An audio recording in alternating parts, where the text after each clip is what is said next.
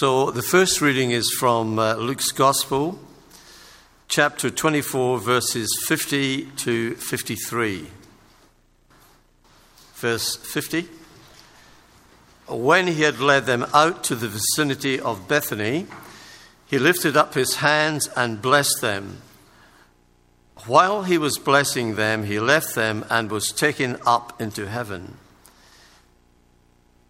Then they worshipped him and returned to Jerusalem with great joy, and they stayed continually at the temple, praising God. Well, good morning. I got a call about this time yesterday from Jamie, rather sheepishly telling me that he has COVID. So that's fine. Here we are. The last time I got a call from Jamie was about a month ago. We'd just gone on holidays, and he called to say that, actually, your daughter's a close contact from youth camp, so that was the end of the holidays. I'm probably going to block his number. No, it was a pleasure to be here, genuinely. Greetings from the brothers and sisters in the Church of Tonsley. I mean, it's hypothetical. Most of them don't know I'm here, but they would send greetings. Most of you know me. I've been, my wife Joanne and our family have been at Tonsley over the last few months. We have many years of history here at Colonel Light Gardens, and it's fabulous to be visiting again and seeing just a thriving group of people here. It is genuinely exciting to see. Over the school holidays a few weeks back, our kids had a few sleepovers with grandparents, as they often do during the holidays. And so Joanne and I took the opportunity to go out and catch a movie at the cinemas. That's the whole story. I'm just showing off that we went to the movies. All those parents. No, we saw a movie called Everything, Everywhere, All at Once. Now, I'm going to highlight from the outset, this movie isn't going to be to everyone's taste, but it's an absurdist take on nihilism, where Evelyn, a completely unremarkable Chinese-American immigrant, she runs a laundromat, she falls afoul of the tax office, she's lots of relational dynamics and difficulties with her father and her husband and her daughter. And she also gets in touch with all the alternate versions of herself from all the different parallel dimensions. So it's clearly a little bit wacky. Now, I'm not going to offer any spoilers for if you are going to go watch it, but basically through a series of fairly bizarre events, the end result is basically about the value of loving your family and making peace with the life that you have. Now, that's great. That's all well and good. But the problem is that the conclusion doesn't come from any particular source of meaning other than complete nihilism. Like the conclusion that nothing actually matters and there is no meaning. So we've just got to make the most of what we have. Now, I really like this movie. I really enjoyed it. It has a positive conclusion. But that road it takes to get there, it's completely at odds with the Christian worldview, isn't it? And I can't help but wonder that if your source of meaning in life is derived from the conclusion that there is no meaning, surely it's destined to fail for lack of a firm foundation. So with that in mind, we're going to talk about the resurrection of Jesus this morning. And just to put us on the right path, there's a couple of questions to think about. What's the resurrection actually good for? Like, why does it matter? And what difference does it make to our lives now? I think if I took answers from the congregation, I suspect I'll probably get quite a few different perspectives on those questions, because resurrection, it genuinely is a very big topic, and I mean it's enormous enough to warrant an entire series of sermons rather than just any sort of a once-off. And every time you hear the resurrection preached on, you'll probably hear different perspectives because there's all these different elements. But there's just a few that we're going to be touching on today. Now, unfortunately, we have had a bit of a habit. I say we as in broadly the Western Church for the last few hundred years, of underselling the resurrection in recent history. It's been a bit too easy to just kind of tack it on at the end of our focus on the cross. Not because we don't value it at all, but it just tends to be overshadowed by the cross. Now, I recall when I first started my master's degree at the Bible College of South Australia, we had a particular theology textbook by a guy called Millard Erickson. Now, Erickson wasn't too bad in most respects, if not exactly invigorating. But in a textbook of over 1,000 pages, how many pages do you think were designated to the resurrection? One measly page. I'm quite happy to report that we no longer use Erickson at Bible College of South Australia. So today we're going to be thinking about the resurrection more specifically and considering how the resurrection should shape our thinking and our lives, and to see if we can develop a firmer foundation than Evelyn and her nihilism. Please note, my notes are more than one page. So we're already ahead of the curve. Thanks, Erickson. All right, just a quick disclaimer here. What I'm talking about this morning, I'm basically going with the assumption that the resurrection was a genuine historical event that actually happened. Now, if that's something that you're still wrestling with, was the resurrection real? Was it a physical resurrection or a spiritual resurrection? If you're still asking those questions, please do keep asking them. There are great arguments behind why we can have confidence in that historical physical resurrection. But they're not the things I'm going to be talking about this morning. We're going to be talking about with the assumption that there was a genuine physical resurrection of Jesus from the dead. Now, in a little while, I'm going to get George back up to read some sections from 1 Corinthians 15.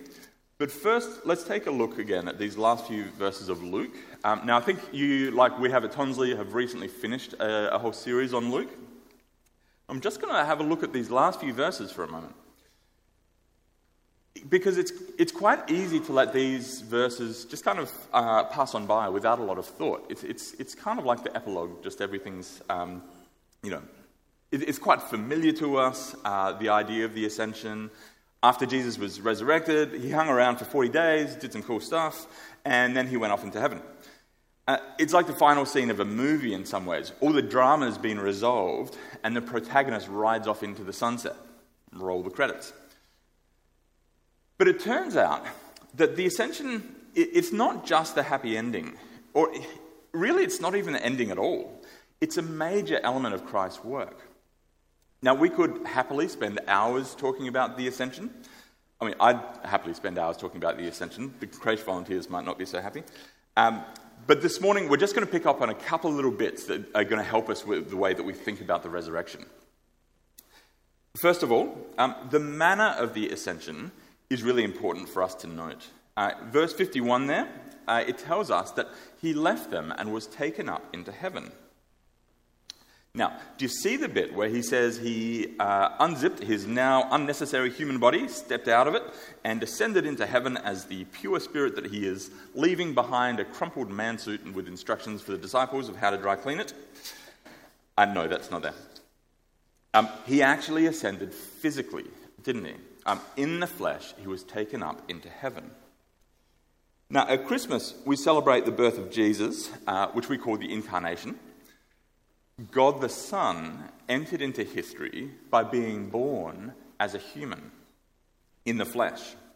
And if we fast forward 30-something years, we see that the Incarnation, it didn't stop with the Ascension. He didn't leave his humanity behind, nor will he. We can actually get a little bit more detail on this if we flick forward to Acts chapter 1. Now, as you know, the Gospel of Luke and the book of Acts, they're written by the same guy, Luke. They're basically part 1 and part 2.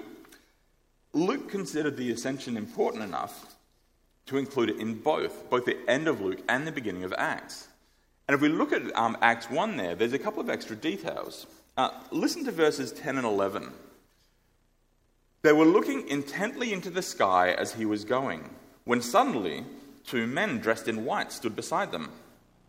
"Men of Galilee," they said, "why do you stand here looking into the sky?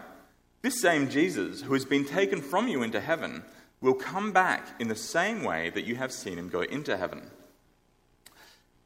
Now, I'd like to suggest at this point, in full fairness to the disciples, that "why do you stand here looking into the sky?" it seems like a pretty unfair question given the circumstances, but I digress.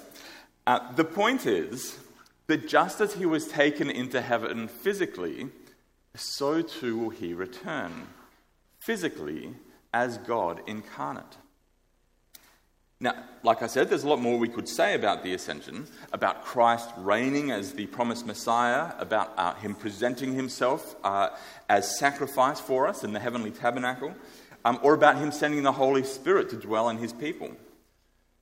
But the main takeaway for us, for our purposes this morning, is that if Christ ascended bodily and he will return bodily, then that physical resurrection genuinely matters. It wasn't temporary. It wasn't a brief stage that could be discarded once it served its purpose.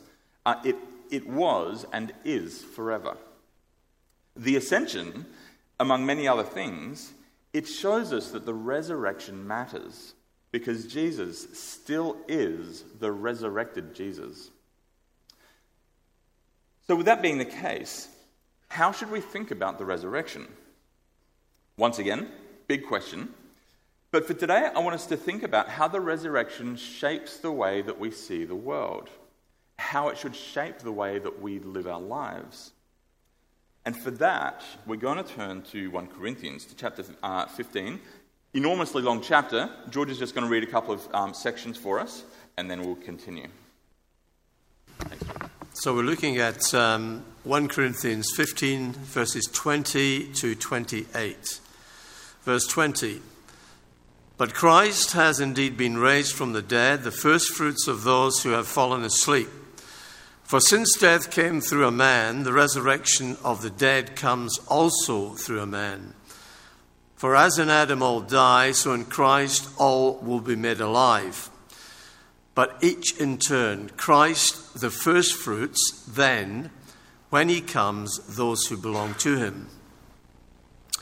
Then the end will come when he hands over the kingdom to God the Father, after he has destroyed all dominion, authority, and power. For he must reign until he has put all his enemies under his feet. The last enemy to be destroyed is death, for he has put everything under his feet. Now, when he says that everything has been put under him, it is clear that this does not include God himself, who put everything under Christ. When he has done this, then the Son himself will be made subject to him, who put everything under him, so that God may be all in all. Verse 42 to verse 58. 42. So it will be with the resurrection of the dead. The body that is sown is perishable, it is raised imperishable. It is sown in dishonor, it is raised in glory. It is sown in weakness, it is raised in power. It is sown a natural body, it is raised a spiritual body. If there is a natural body, there is also a spiritual body.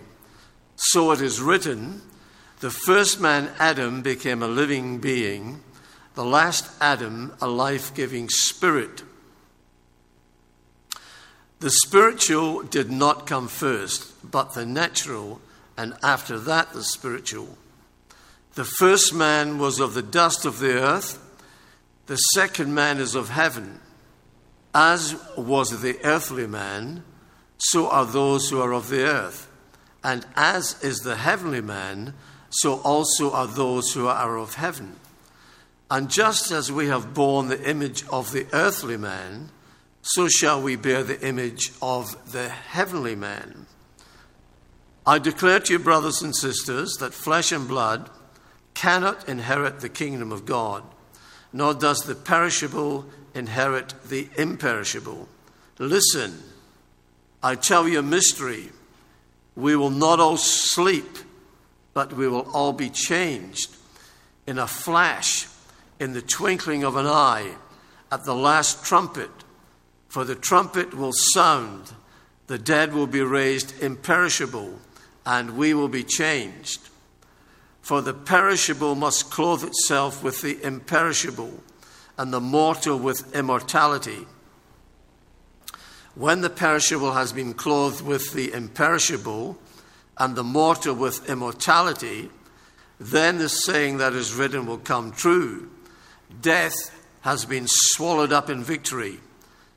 Where, O death, is your victory? Where, O death, is your sting? The sting of death is sin, and the power of sin is the law. But thanks be to God, he gives us the victory through our Lord Jesus Christ. Therefore, my dear brothers and sisters, stand firm. Let nothing move you. Always give yourselves fully to the work of the Lord, because you know that your labor in the Lord is not in vain. Amen. All right. So clearly there's an awful lot going on in that chapter, and we've just only read portions of it. But it's going to help us with our question of how we should think about the resurrection. So our first question to ask is, why does Jesus' bodily resurrection matter? We've seen in the last few weeks that, a few weeks ago now, that Luke was at pains to show us that his resurrection was indeed entirely physical. And the ascension, it shows us that it wasn't temporary. So why does it matter so much? Now, it's quite common for the resurrection to be treated as a proof that Jesus really was who he claimed to be. That the resurrection was the grand finale, his most spectacular miracle, the great supernatural act which proved who Jesus was. Now, all of that is 100% true, but if we were to leave the resurrection at that, it'd actually be a bit of an impoverished view of the resurrection, I think. There's a lot more going on than just that.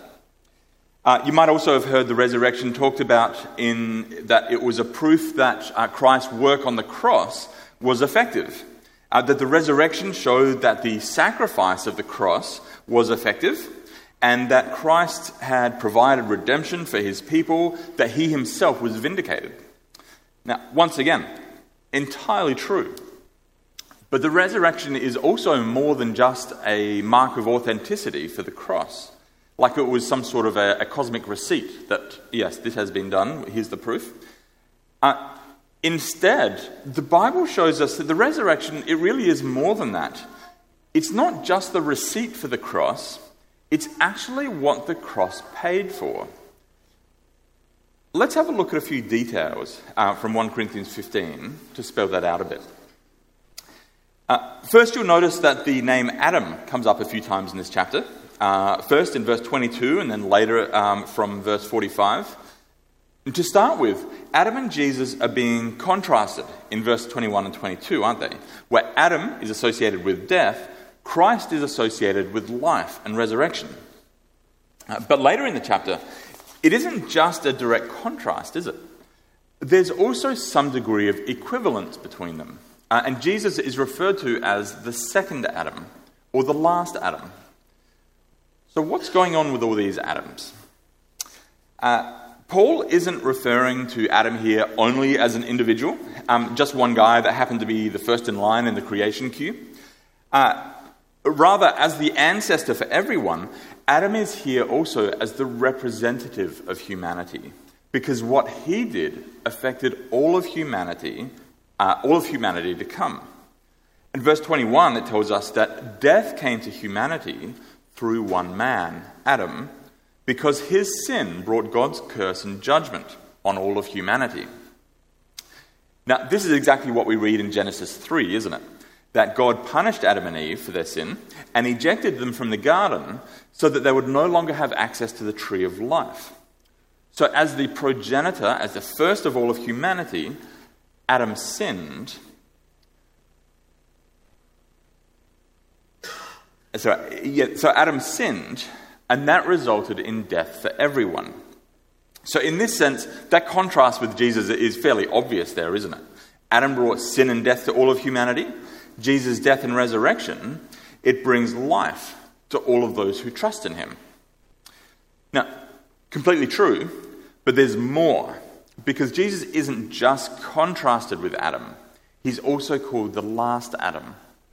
So there's some sort of equivalence between them. Let's work out what that is. So it comes down to Adam being the representative of humanity and setting the path for everyone that would come after him. Now that's exactly what Jesus also did. And over in Romans 5 verse 14, Paul explicitly states that Adam was the pattern or type of the one to come, Jesus. But where Adam brought death, Jesus brought life. Jesus is like Adam because he fundamentally and permanently altered humanity. I'm just going to adjust myself here. For those listening on the recording, I'm adjusting my microphone. Let's move on. But where Adam brought death, Jesus brought life. Jesus is like Adam because he fundamentally and permanently altered humanity for all that would follow him. And he is the last Adam because he would bring humanity into its final, eternal, and perfect state. More on that one in a bit. So what does being the last Adam have to do with the resurrection? Well, it's right there for us in verse 20 and again in 23, where Paul talks of Christ's resurrection as the first fruits. Now, first fruits, you may recall, it's a particular term used in the Old Testament for an offering to be brought before the Lord. If we were to turn to Leviticus 23, we'd see the instructions to the Israelites to bring the very first sheaf of grain from the whole harvest as an offering to God.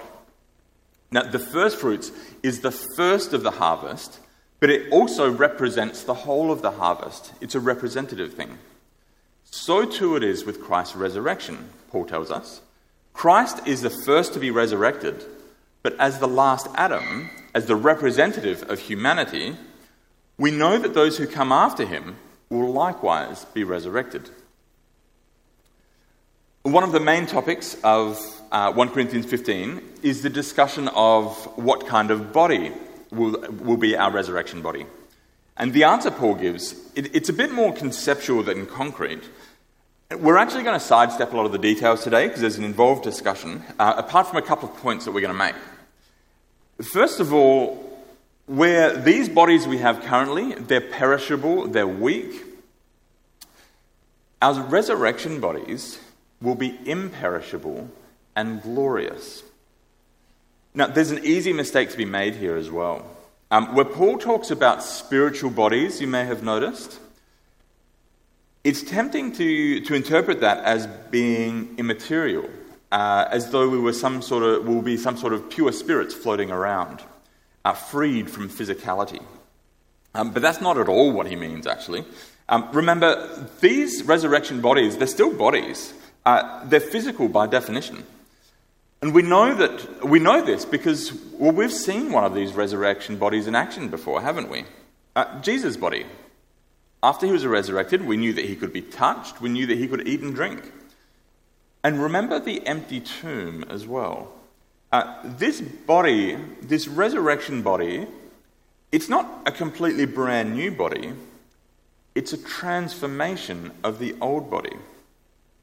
So a spiritual body here, it's a physical body still, but it is empowered and is characterized by the work of the Holy Spirit. It's in the image of the risen Jesus Christ, who is presently in heaven, waiting to return. So if that's a little snapshot of the resurrection, Jesus, having died on the cross on Good Friday, he was resurrected into new life on Easter Sunday, into a transformed and glorious resurrection body. And as the last Adam, his resurrection is the beginning, it's the model, and it's the guarantee of that same resurrection for all of those who turn to him, the people of the risen King. Now, it would also be understandable at this point to wonder if this isn't all just a little bit academic at this point. On one hand, Jesus' resurrection, that happened close to 2,000 years ago, and on the other hand, our own resurrection bodies, they still await us at some unknown point in the future. Now, it's kind of like my kids, my boys in particular, who might like to bound into our room first thing on a Monday morning and ask, what are we having for dinner on Saturday night? They're very keen to know the answer, but it really does nothing to change their life at all. And also, frankly, in our house, planning that far ahead is quite laughable. So why is this resurrection business so important to us today, then? It'll help us to zoom right out, I think. Let's look at the big picture. When God created Adam and Eve in the garden, their fall into sin, it wasn't some unforeseen complication. Adam and Eve in the garden, that was never supposed to be the end point of humanity and creation. Now, remember what I mentioned from Romans 5:14, that Adam was the pattern of the one to come, Jesus? That Christ, he didn't come into the world just to fix it back to its original state. It wasn't some cosmic Control-Alt-Delete reboot the universe and hopefully it works better this time. He didn't come into the world just to correct what was broken. He also came to perfect what was incomplete and immature. So, with that in mind, we can see that the focus of the resurrection, it's not just on the women outside the tomb early on a Sunday morning, on Easter Sunday, nor is it on the hilltop outside Bethany 40 days later, when Jesus ascended into heaven. As the last Adam, the first fruits of the new creation, the focus of the resurrection really should be on Revelation 21 and 22, isn't it? That final beautiful picture where we see the resurrected Christ reigning over his resurrected people in the new creation forever and ever. This is the goal of all creation. It's its purpose and its destiny that Christ's work is bringing about. So when we see the resurrection, we see that new creation breaking through. And we can see our place in it as the people of the risen King. This is the great drama that's playing out on the grand stage of history throughout creation, that God, through the work of his Son and the Holy Spirit, is bringing into fruition in us and through us. We started this morning talking about Evelyn and her alternate selves across the multiverse. She concluded that there is no meaning, so we just need to make meaning from those around us. But the resurrection of Jesus Christ, it shows us our place in the great story, doesn't it? It shows us that the universe has meaning and purpose, that it has meaning and purpose given to it by its creator, Jesus Christ, who invites us to take part in that meaning and purpose. It is a great and beautiful thing to see our place in that story through Jesus Christ, our Lord and our risen Redeemer. That still leaves us with a question, though, doesn't it? To return to my boys and the dinner menu analogy, we may know what's for dinner next weekend, but how does that make any difference to our lives now? I am going to stop using that illustration now, because for the boys it genuinely just makes no difference. They beg to differ, but anyway. For us, what does it mean to live in the light of the resurrection? Paul certainly thinks it makes a difference. Look at the last verse of the chapter with me. Verse 58 in 1 Corinthians 15. Having gone through this whole extended discussion of Jesus' resurrection and ours, this is what he concludes. Therefore, my dear brothers and sisters, stand firm. Let nothing move you. Always give yourselves fully to the work of the Lord, because you know that your labour in the Lord is not in vain. For Paul, this was a great motivation to stand firm and be confident that work in the Lord is valuable. If we were to look elsewhere in the New Testament, we see the same idea coming up. Have a look at Colossians 3, 1 and 2. It should be on the screen. Paul says here, since then, you have been raised with Christ. Set your hearts on things above, where Christ is, seated at the right hand of God. Set your minds on things above, not on earthly things. Again, this cosmic perspective, this understanding of Christ's resurrection and our place in it, shapes our whole frame of reference. It should colour every aspect of our lives. So to finish this morning, let's look at applying these to a few specific areas. Again, this should apply to every aspect of our lives because it shapes the way that we see the world. But let's look at a few examples. First of all, this shapes the way that we see creation, doesn't it? Now, through history, physical creation has often gotten a bit of a bad rap. Douglas Adams, many of you may be familiar with, he was the author of The Hitchhiker's Guide to the Galaxy novels. He put it like this: in the beginning, the universe was created. This has made a lot of people quite angry and has been widely regarded as a bad move. Now, he's being pretty facetious, obviously, but there's been a number of traditions throughout history, both within Christianity and outside of it, that see the physical world as evil. In the early centuries of the church, there was a movement known as Gnosticism, and it held that creation was evil, that physicality was evil, and that salvation lay only in transcending it, to becoming pure spirit. Now, some of the early church fathers, like Irenaeus and Tertullian, they dedicated themselves to battling such a view, but it still has its echoes throughout the centuries of history of the Christian church.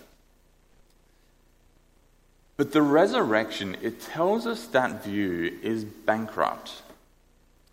Jesus has redeemed his people not into disembodied spirits, but into a physical new creation, of which he is the cornerstone and the first fruits. The resurrection tells us that just as God declared creation to be good in Genesis 1, the new creation is very, very good. It is part of who we are to live in creation, and caring for it is part of our mandate from the beginning. Just like our bodies, creation may be tainted and subject to decay, but it isn't destined for annihilation, but for spectacular renewal and redemption. So as humans, redeemed and belonging to the true and perfect human, Jesus Christ, let's take our creation mandate seriously in caring for it. Whether it's in our own personal habits and lifestyle, or if it's how we advocate and engage in politics, let's follow Christ's lead, who has shown us that creation is of great worth. The resurrection, it should also move us to kingdom work as well, shouldn't it? To ministering to those around us. That last verse of 1 Corinthians 15, it speaks volumes, doesn't it? Always give yourselves fully to the work of the Lord, because you know that your labour in the Lord is not in vain. Well, it isn't in vain because we know we have a sure hope in Jesus' resurrection and in ours. Our work is for a purpose that, under God, it will flourish in resurrection life. So as children of the resurrection, as the people of the risen King, let's serve each other gladly in the knowledge that what we do, whether it's setting up for church or teaching kids in the kids program or sharing the gospel with those around us, it's not in vain. But to finish, we also have a message of hope. We're here as Christ ambassadors, as representatives of his kingdom, which is already broken through and it awaits its final consummation in the new creation. When we see ourselves as part of that grand story, we have a sure hope ahead of us, a confidence that what is to come is perfect and glorious because of what we have already seen in the resurrection of Jesus Christ, the last Adam and the first fruits of the new creation. So the resurrection drives out fear. We absolutely feel the heaviness of creation, groaning under the weight of sinful humanity. But we also know that it will be redeemed and made new. We lament the brokenness and pain in ourselves and in people around us because of sin. But we know that the resurrected Jesus and the hope that we have in him. There's a lot to lament in the world, and it's right and appropriate for us to lament the pain and suffering in a world that has turned away from God. But if that leads us just into despondency and despair, then we haven't really understood the resurrection of Jesus. The resurrection of Jesus Christ gives us hope because of the new creation. It has broken through, his kingdom has begun, and just like the angels told the disciples on that hilltop outside of Bethany, he is coming back in the same way that he left. So with that message of hope, that clear picture of our place in God's great plan, in his grand story, I think the appropriate way for us to finish is to offer praise to our resurrected Lord. Join me in prayer. Father Almighty, we give you great praise for the great work that you have done in creation. Father, we see your resurrected Son. We see our place in your great story that you are playing out in the stage of creation. And we see the great gift that you have given us to be part of that great story, to be resurrected with Jesus. Father, help us to shape our lives around that. Through your Spirit, colour our vision so that everything we see is in the light of the resurrected Lord, as we focus on that great hope in the new creation. Help it to motivate us in everything we do as we speak and act and even think. Father, help us to long for that final day of the new creation, where what we have seen started in your Son will reach its completion, and we will live with you forever in the new creation. Father, we ask this in the name of your risen Son, Jesus Christ.